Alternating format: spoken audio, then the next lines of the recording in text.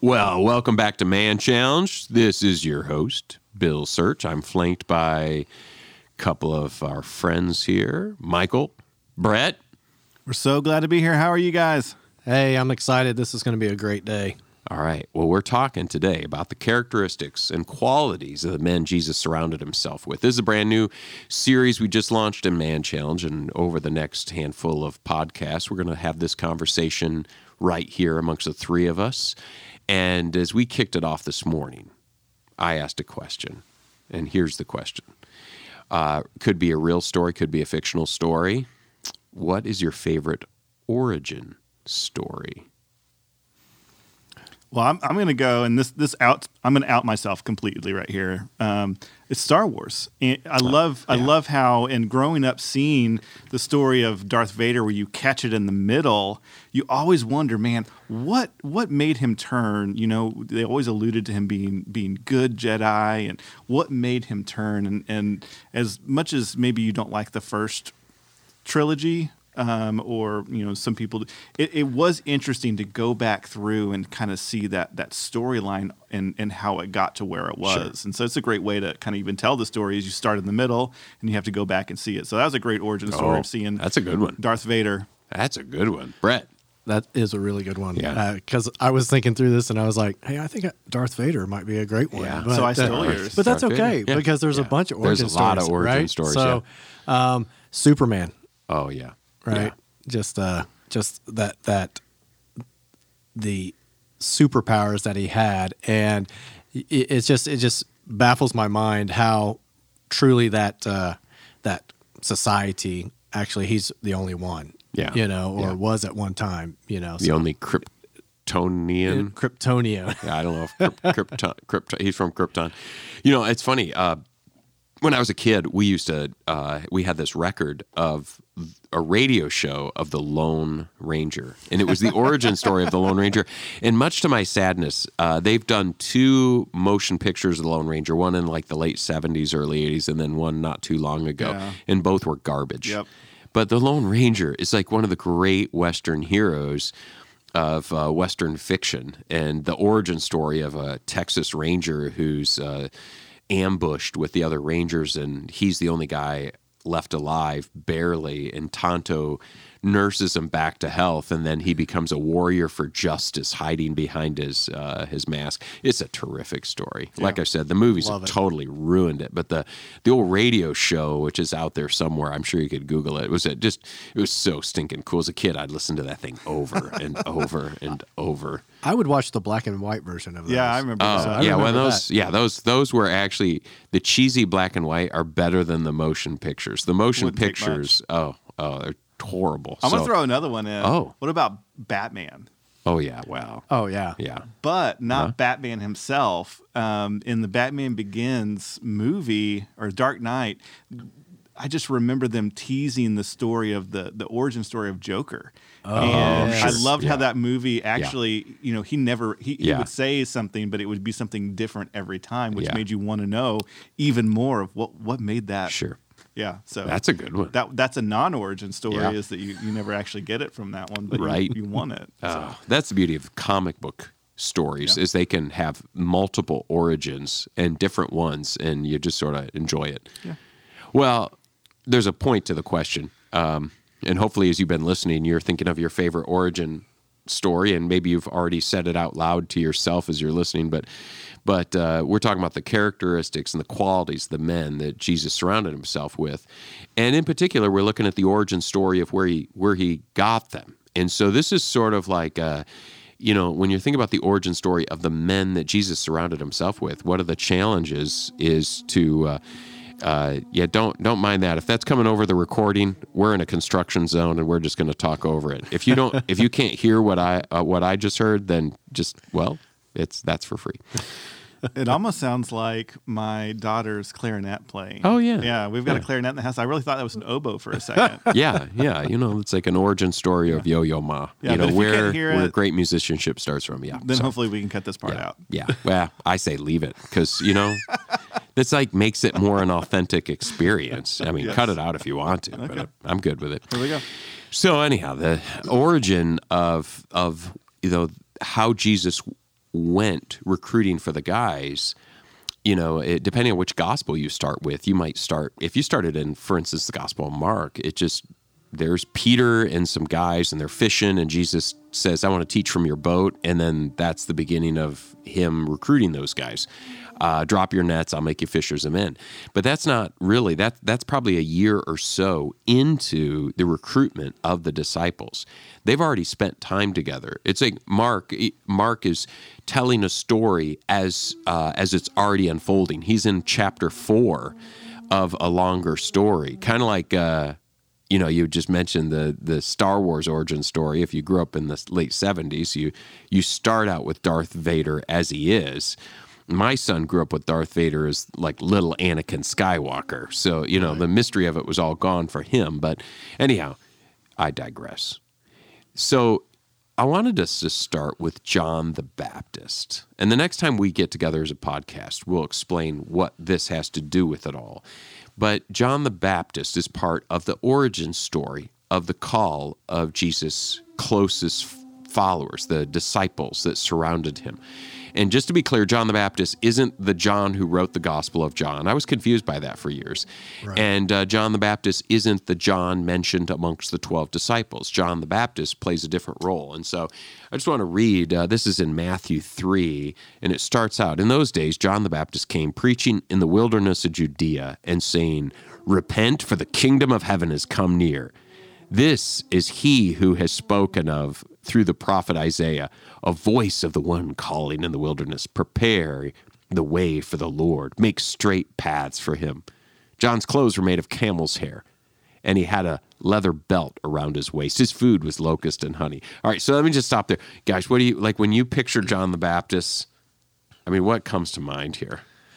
I picture this skinny guy that is, huge beard, right? Straggly hair. And when I think about the belt, I don't think about it going around his waist. I almost think of it as a sash. Oh, yeah. Like a leather sash holding on. Bandolier, like Chewbacca's bandolier, keeping with our Star Wars metaphors. I like the idea of him being thin, too, because I always thought, because you're not going to get fat on locust and honey, for sure. No, not so much. And I actually, when I picture him mentally, it's Fred Flintstone. Oh, and Fred Flintstone. Fred, with the camel hair coat, and growing up with the flannel graph in the church. Yeah. That's kind of how he was always depicted, just kind of wild and crazy. But I actually had a new idea: is that have you ever had a camel hair coat? Like that's a nice coat. It is. Yes, that's a really nice. You're coat. Right. And the things that sound most disgusting are usually like a delicacy. I'm wondering, could locust and honey have been like a delicacy? Hey. And like he had a leather belt, so he might have been. This is purely conjecture. I was not sure about that.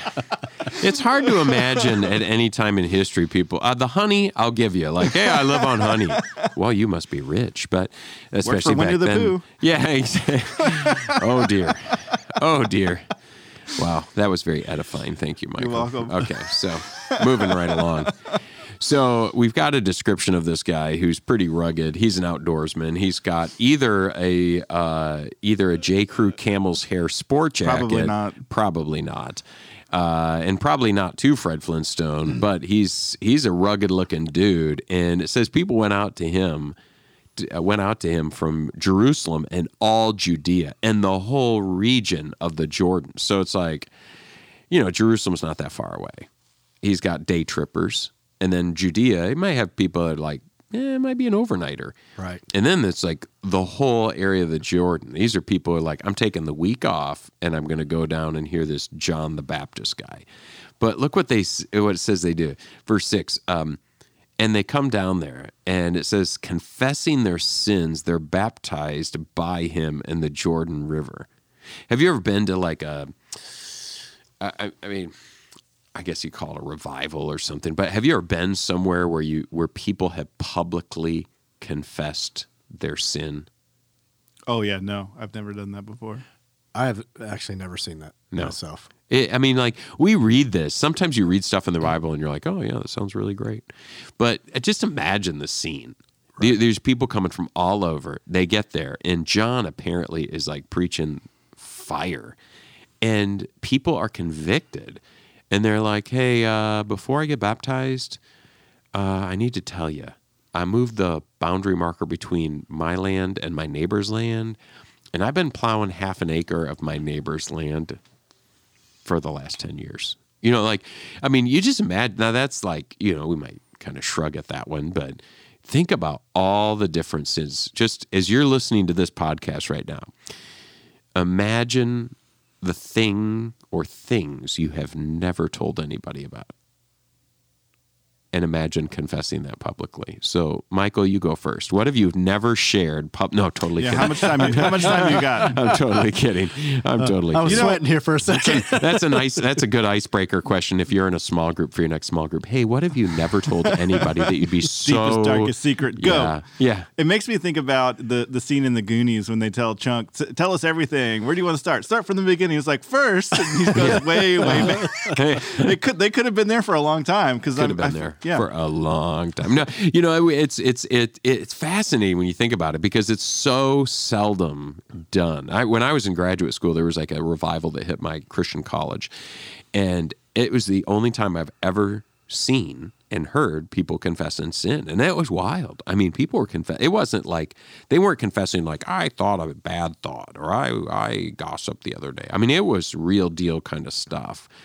And so here's these people, and they're it's for real. In other words, they're not just going for entertainment and show.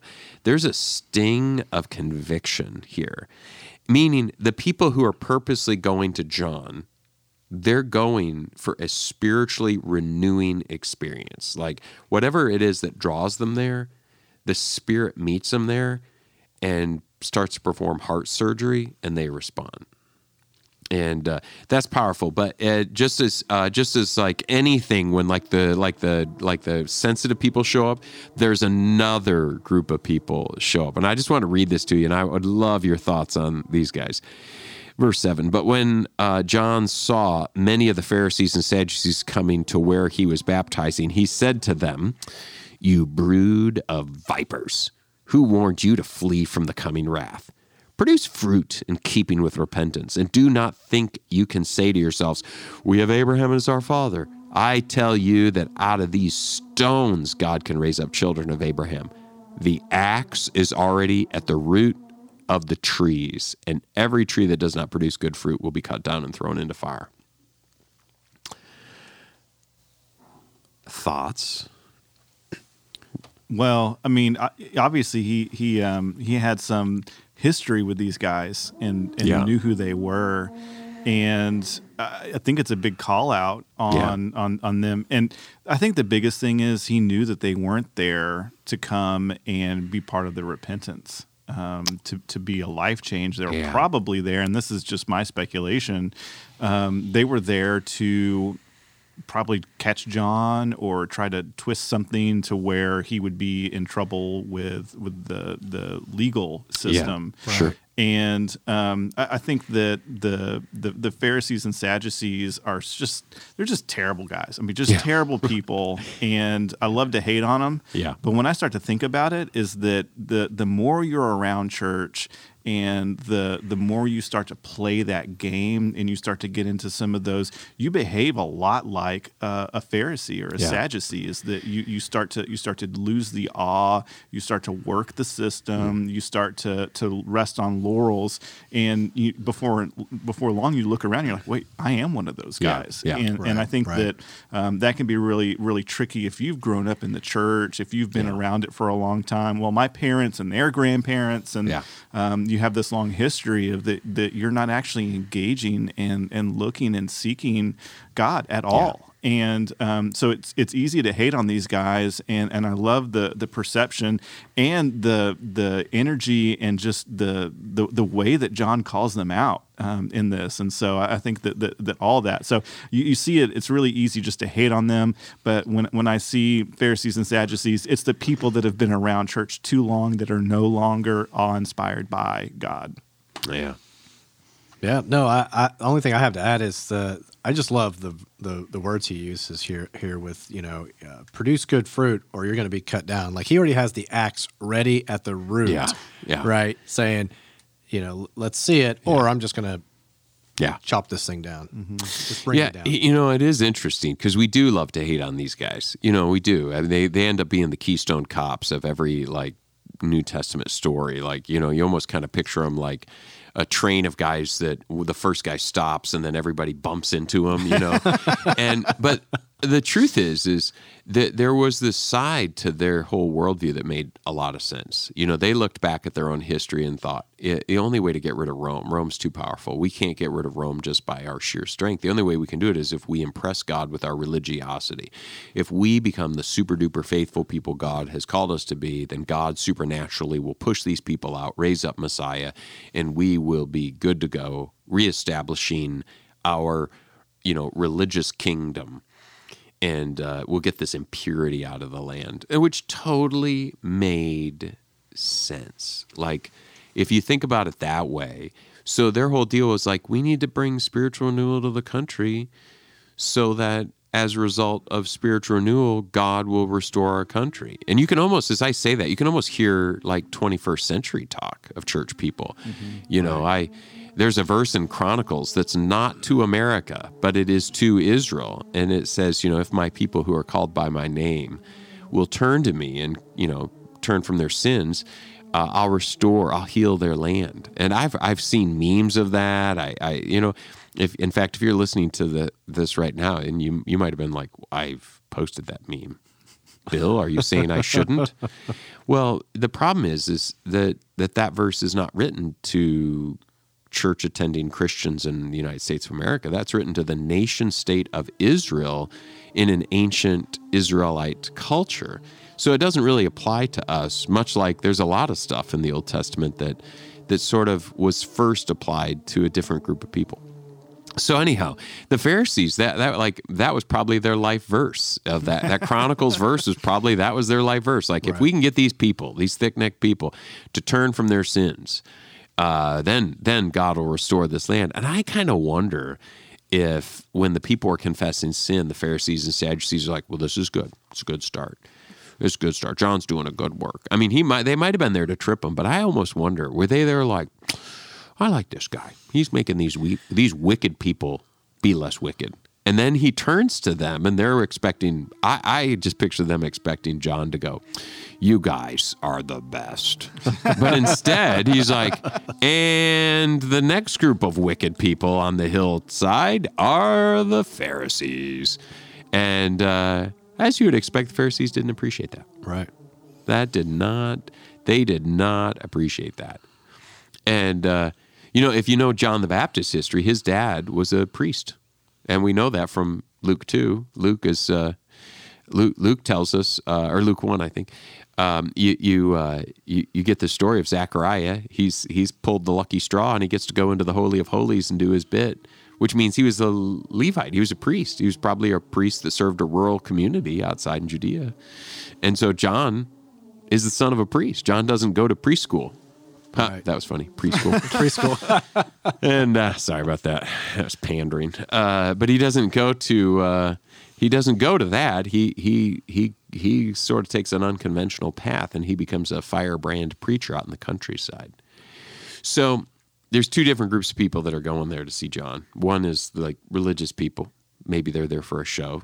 Maybe they're there to be affirmed. And then there's another group of people that go, yeah, I don't know why I'm here, but all I know is this guy's offering something. Mm-hmm. He's offering something. So when you think about that as part of the origin of the disciples, let's talk about the first group, the group of people that were confessing sins. What would inspire you to go see a guy like a John the Baptist?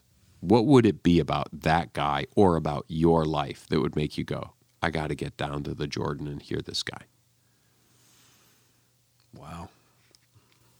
I don't know. I think about you're going to have to be really hard pressed. You and not necessarily back against a wall, but maybe just dissatisfied with the status quo of what's going on. You're looking for something that has more meaning and more value. And I'm sure that the people that were in John's crew lived lives that were free from some of the things that these people were burdened with, looking to get away from.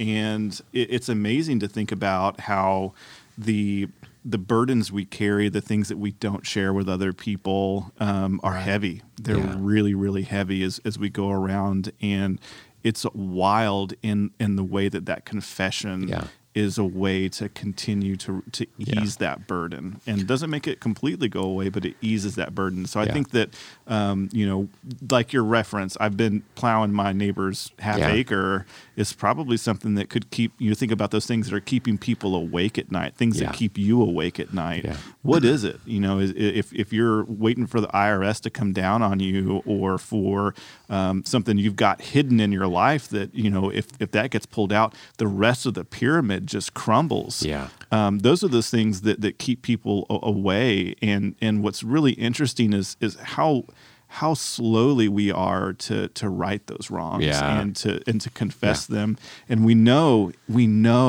the sooner we do, the better it's going to be. Or and the opposite is the longer we wait, the worse it will be. But what type of people were these that were coming down to confess their sin? Were these unchurched or people that didn't know anything about the Bible or anything about? It's a great question. There's two ways to answer that. The honest way of answering that is, we don't know. We don't know. Yeah, the text doesn't tell us. Right. So that's honest. I mean, and I think that we always have to be very aware of what the Bible actually says, not what we want it to say or fill in the blanks with our imagination. So answer number one is, well, we just aren't told. Right. But there's another answer too, which is sort of more latent, and it's not in the text, which is this was a people that were a religious people. And we do know from sources of the time that many people, maybe most, maybe all, maybe some, that's the part that we just kind of shrug our shoulders and don't know a lot about, is these are people that had access to a synagogue. Every little Jewish community in that area would have had synagogues. Right. There were synagogues wherever there was 10 or 12 Jewish men that could form a little gathering of men. And so they would have probably been people very familiar with the Bible, but they're not people who would have had a Bible in their home. Right. That would have been only the wealthy. So they would go to the synagogue where someone would read from the scroll. The little kids might go to like a synagogue type school where they'd memorize scripture, but we really don't know. That's a good question, Brett. I think it'd be safe to say that if they lived in Jerusalem, Judea, and the surrounding areas, they would be very, very familiar with Jewish culture at very least, likely, which is going to have a lot of the cultural rituals, which includes a lot of those laws that we'd find in the first 5 books of our Bible. Yeah. And so they would be very, very familiar with that. And I think also, too, you'd be very, very familiar in the fact that those laws were very difficult to follow. So they weren't like church shopping, right? They weren't. You're not going to, you're not like, it's not like John the Baptist was competition. This is actually, Michael, you said something that I think that this is a group of people that they have a need for more. That's not the exact thing you said, but it's the heartbeat, I think, of, if I understand what you're getting at there, is that this is a group of people that things aren't either working the way they need to work in a person's life, or maybe they're very faithful going to synagogue. Maybe every Passover they head to Jerusalem and go to the temple. But there's still this inner yearning, like, is that it? Right. Is that all there is? Mm-hmm. Yeah. And you think about it's entirely possible to hang around church and kind of do the church thing, and God might be whispering in your ear, I have something more for you. Right. And so there's something that happened in the lives of these people, whatever it was, that made them, inspired them, if you will, to head to where John was preaching. And when they got there, like a surgeon with a scalpel, John, through the power of the Spirit, is able to perform a heart surgery, and the people, the right people, respond. Right. And so, like I said, this is an origin story, and the next time we're together, I'll explain how this is an origin story of the early followers of Jesus, like what that has to do with the disciples. And so we'll get to that next week or the next time you tune into this podcast. But I want us to just close with that idea, and it's the question we could all wrestle with is what's God saying to you? That is, you've kind of entered into maybe a spiritual lull where you're doing the right stuff, but maybe what God's saying is, I have something more in store for you. There's a deeper challenge I want you to accept. There's another component of you're doing a great thing, except you move that boundary marker. I know it, you know it, no one else knows it. But we need to deal with that. And so that's where I will land for today. Guys, any last comments, smart remarks? No. I think Not that, for me. it would be good to go through and kind of look at some of these scriptures in the early Gospels on John the Baptist and to kind of see some of the things. And what I do like about kind of thinking abstractly, put yourself in that position, put yourself in the culture, to try to think through some of the emotions. And I like to, this seems like so long ago. Yeah. And, they didn't even have the internet back then. And it's like, how could they know and how could we experience some of these things? Well, it's super relevant because they had the same intelligence that we have today. Yes. They may not have the same access to the knowledge, but they would go through some of those same emotions that what we have. So go through and read that. Put yourself in those places and positions. And I always think about the law. Think about the laws that these people are following. And the one thing I always think about is people that come to Jesus, or you'll even see Scripture say, I am righteous. I have followed the letter of every single law. And I think about, we look at our own lives, and I know I can't say that about myself, and I don't know anybody that actually would. And so I think that it puts us in that category, and think hard. What is it that keeps you up at night, or what is it that makes you feel trapped or not moving in the right direction? Because in Christ we find freedom. And so think about what are those things that you need to be freed from. Good word. All right. There's where we'll land the plane for today. Thanks for tuning in to the Man Challenge podcast. I've been your host, Bill Search. This is Michael Foster. Great to be with you guys. Brett Williams. We'll see y'all later. All right. Until next time.